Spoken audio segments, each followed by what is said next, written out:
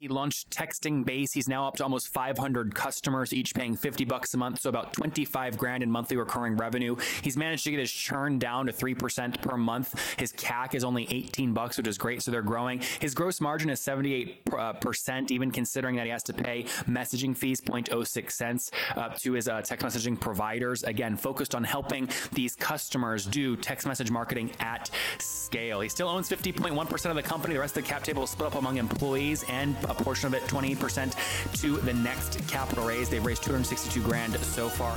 This is The Top, where I interview entrepreneurs who are number one or number two in their industry in terms of revenue or customer base. You'll learn how much revenue they're making, what their marketing funnel looks like, and how many customers they have. I'm now at $20,000 per talk. 5 and 6 million. He is hell-bent on global domination. We just broke our 100,000 units sold mark. And I'm your host, Nathan Latka.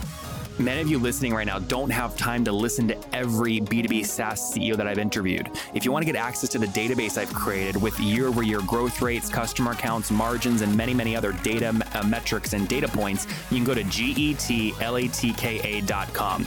Here's the thing though, this database, I keep it to myself. It's so freaking valuable. And to preserve the quality of the data and make sure that the people that have access to it have a true advantage, I'm only letting 10 companies on each month. So we're full this month, but you can go to getlatka.com to get on the waiting list for next month. And look, there's big people on the waiting list. I mean, the biggest VCs you've ever heard of. You've probably heard of them. They're big, private equity, billions and billions under management. So it's an impressive waiting list. Go get on now at getlatka.com. This is episode 776. Coming up tomorrow morning, I interview Masterclass founder David. And I asked simply, David, will you win the online course wars? Hello, everyone. My guest today is Eric Beans. He is the CEO of Texting Base. Before that, he was the CEO of a company called AppUIX. He was also the former co-founder of Premier Mortgage Capital, along with author of Changing the World Through Texting Software. He's also done production. He was the producer and writer for LA Style Magazine. Chief Beans on Daytime. Eric, are you ready to take us to the top? Yes, sir. Thank you for having me. Really appreciate it. Yeah, of course. What does Chief Beans on Daytime mean? It's Chef Beans. I was actually a chef on a show that aired in 98 markets. That's very cool. Okay, so why go from cooking to texting based, which I assume is texting software? Yeah, I was never really a chef. The person who ran that show, I made food for her at about 12 at night, and I think her taste buds may have been a little bit inflated at that particular moment in time. So she invited me on the show. I did it, and it was a lot of fun. That's very cool. So what is Texting Base, and how do you make money? Texting Base is a personalized mass communication platform for texting. It's actually very similar to what you do on the email side. So we schedule messages, create groups, and reach out to people from local numbers. So the magic of our system is it will seem like you wrote messages personally to a lot of people, assuming you write it the right way, and then it becomes a bi-directional chat. We make money by charging people a subscription, and they get a certain amount of messages per month for that subscription to use the product. So it's a pure SaaS model. So it's a good SaaS model there. And what do people pay on average per month? 50 is our minimum plan, and people pay up to thousands depending on whatever usage they have to do. On average, though, what would you say across your customer base is 50? Our mean is 50. Yeah, most people go with the min plan and build up from there when they need it. And how many customers are you serving currently? We're approaching 500. Oh, wow. So we're growing pretty quickly and trying to keep on going in that direction. So all is well right now, knock on wood. And I mean, can I do the math? 500 times 50, assume you're doing about $25,000 a month in recurring revenue? Correct. It's in that area. That's a very solid Virginia Tech math. There you go, man. Yeah, another Hokie on the show. That's good. Now, Eric, have you bootstrapped this or have you raised capital? Both. I started bootstrapping it, got the MVP out, raised capital, and it's been a combination of self-grind and a little bit of money on the outside. How much have you raised to date total? $262,000. That's very specific. Right? Is this a friends and family round? Grandma wanted to put an extra $2,000, so that's where you get the 62 from? I wish. My family has the ability, but I didn't go to them. I actually went to friends, people that I worked with in business, and then a couple outside investors. We have the former COO of AOL is one of our investors. Who is that? Kimberly Partol. Okay. And then we have a former VP of HSN, and we have a guy, Brett Kingstone, who was a former CEO of a publicly traded company, is one of the investors. So we've got a nice potpourri of people from different niches that we can leverage to help get us where we're going. Now, most SaaS companies have a gross margin of 85, 90% because the only costs above the line are server expenses and maybe processing fees. I imagine with texting, you tie into something like Twilio and have a fixed cost structure. What is your gross margin? It's about 566% basically, and when I say basically, you have to sort of. It's hard to pin down because of those server costs and the variable costs associated with it. But the raw margin is about 566, and that actually goes up. Wait, what do you mean? What margin is typically a percentage between 0 and 100? What do you mean 566? 566% of our actual costs. I'm misreading how you're asking it. So basically, I'll walk you through it. If our cost per message is about 0.06 of a penny, and we're charging 4 cents a penny, that's kind of you mean 4 cents way. a text? Yeah, 4 cents a text. That's so let me extrapolate that real quick. So if you're making $25,000 per month, how much in that month are you spending on that 0.06 cents? About $3,600. Okay, somewhere around there.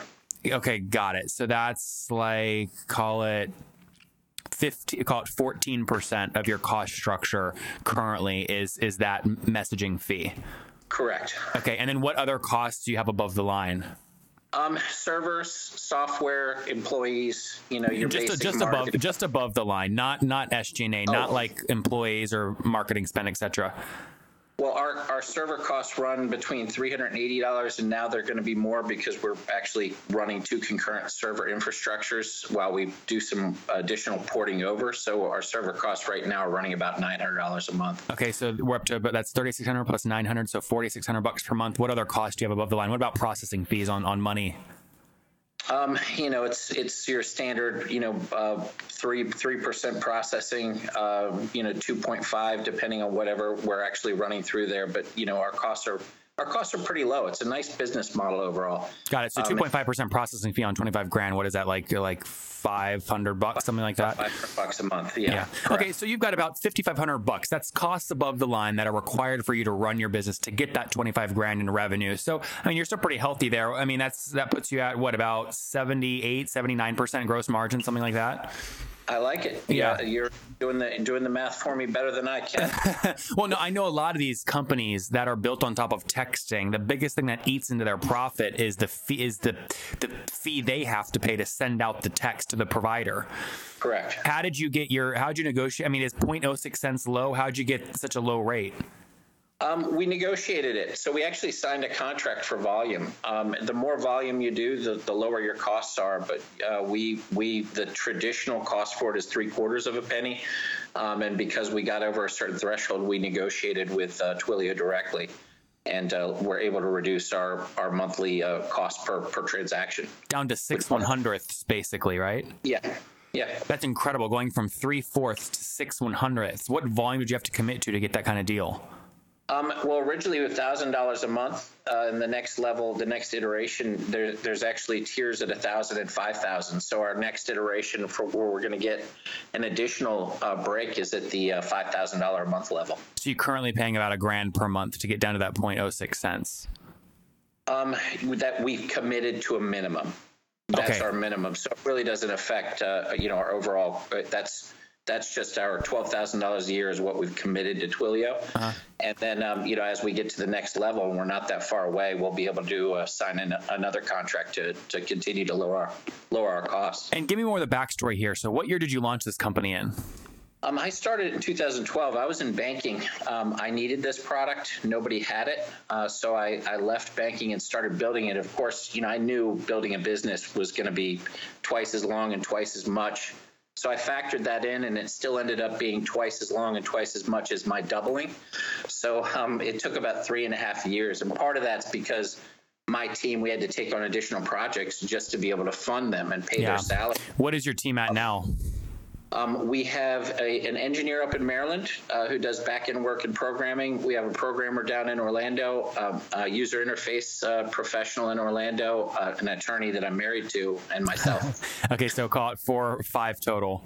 Correct. Okay, and what is take me through some of the kind of the growth story here. So you have 500 customers. How are you finding these customers? Well, originally we targeted mortgage providers and real estate providers. Mm-hmm. So how? Like when you targeted it, you go to the conferences for them or LinkedIn forums or what? Oh, no. We started out with emailing blasts, and using different email lists through third-party providers that had those lists. I started using personal connections. And with the personal connections, I actually used our product. So I started loading in my connections into TextingBase, keeping in touch with them for holidays and using the product to stay in touch with people. And that's really blossomed. So mostly email and texting. So what's a website somebody can go to find one of these third parties that will kind of tell you what lists are for sale if they wanted to find, to copy a similar strategy? Great question. I stopped using that provider a while ago. We actually started building our own list about 3 years ago. There's a provider that I used for years. I just can't remember the name. You can't remember. Okay, yeah. Good. But that's how you started. You paid X amount of money to get access to these lists, and then you converted those people in, and now you're doing that plus a combination of building your own, plus a combination of your own personal stuff. Yes. Correct. Okay. Very cool. What about so obviously it costs money to get access to those lists. What is your customer acquisition cost? It's gone from about $28.47 down to $18 in that range. Okay. And mostly because we started compiling our own data. It was a real push of mine to get our own data so we didn't have to, pay a penny of an email. And what's your churn look like relative to that CAC? So like how long do customers stay with you? Good question. Our current churn is about 2.87%, but monthly or annually? Monthly. Okay. Rewind a year and it was much higher. I think it was closer to 8% for a month a year ago. So we're changing things around and keeping people longer, making them happier. So just to be clear, if you start the year with 100 customers and you have 3% gross churn per month, you're going to lose about 36 of those by the end of the year? Correct. Okay, got it. And what do you assume lifetime value is on these guys paying $50 a month? That is a great question. I've done research on that. I haven't really compiled our numbers yet. It's a little too early because we've been out for about 18 months to understand how long we're going to keep customers and what an average customer is. Yep. Plus, we're getting ready to raise our costs here, or our minimum price here in the next couple months. Yep. And we just did in the beginning of the year. Right now what I'm seeing and what I expect is that people will stay with us if we're making them money. We tend to become a lot more people tend to like us a lot more once they start to make money with our product. We don't have contracts. So, we'll see. It's a different type of model because I don't lock people in. I'm hoping that the product does that for them. Last month, what did you spend just on paid acquisition? Last month was a higher month because I did actually pay-per-clicks. I started pay-per-click for the first time, but I didn't have any data costs. So we paid, I think, $800 and some last month for $850 for pay-per-click costs. And that was your total kind of digital ad spend, was that? Yep. Okay. Very cool. And what about like the cap table? Do you own 100% of the business, or was that $262,000 that you raised in equity round where you gave some to investors? I gave some to investors. I've kind of set my minimum at 50.1. I know it's fairly useless because you have voting shares and you can keep control that way. So I'm aware, but that's sort of my target. I have about 20.5% of the company available for a capital raise right now, and the rest is allocated to investors and the people that are building the product. Everybody building the product owns part of the product. So just to be clear, you have 50.1%, 20.5% is allocated towards your next capital raise, and the other, call it 29.5%, is dedicated towards kind of employees and like a big equity pool. Correct. Yes. Guys, big news. Last month was a huge month for the company I recently acquired, which was www.thetopinbox.com. I liked the company so much when I met the person who created it. It lets you send emails later on Gmail, set up reminders like snooze almost to keep your inbox clean, do things like send auto follow-ups, and do open tracking so you know when your emails get opened. It's great if you're in sales or CEO or trying to be more productive. So listen, I bought the whole company on the spot, and I want to tell you how I did it. I've showed the deal, by the way, to big, smart people, private equity firms, VCs, and they're dumbfounded. They go, Nathan, how did you do this? We've never seen a deal like this. How did you do this? So I did an unbelievable deal, and I want to show you the income report. So for me to send you the income report, go to www.thetopinbox.com.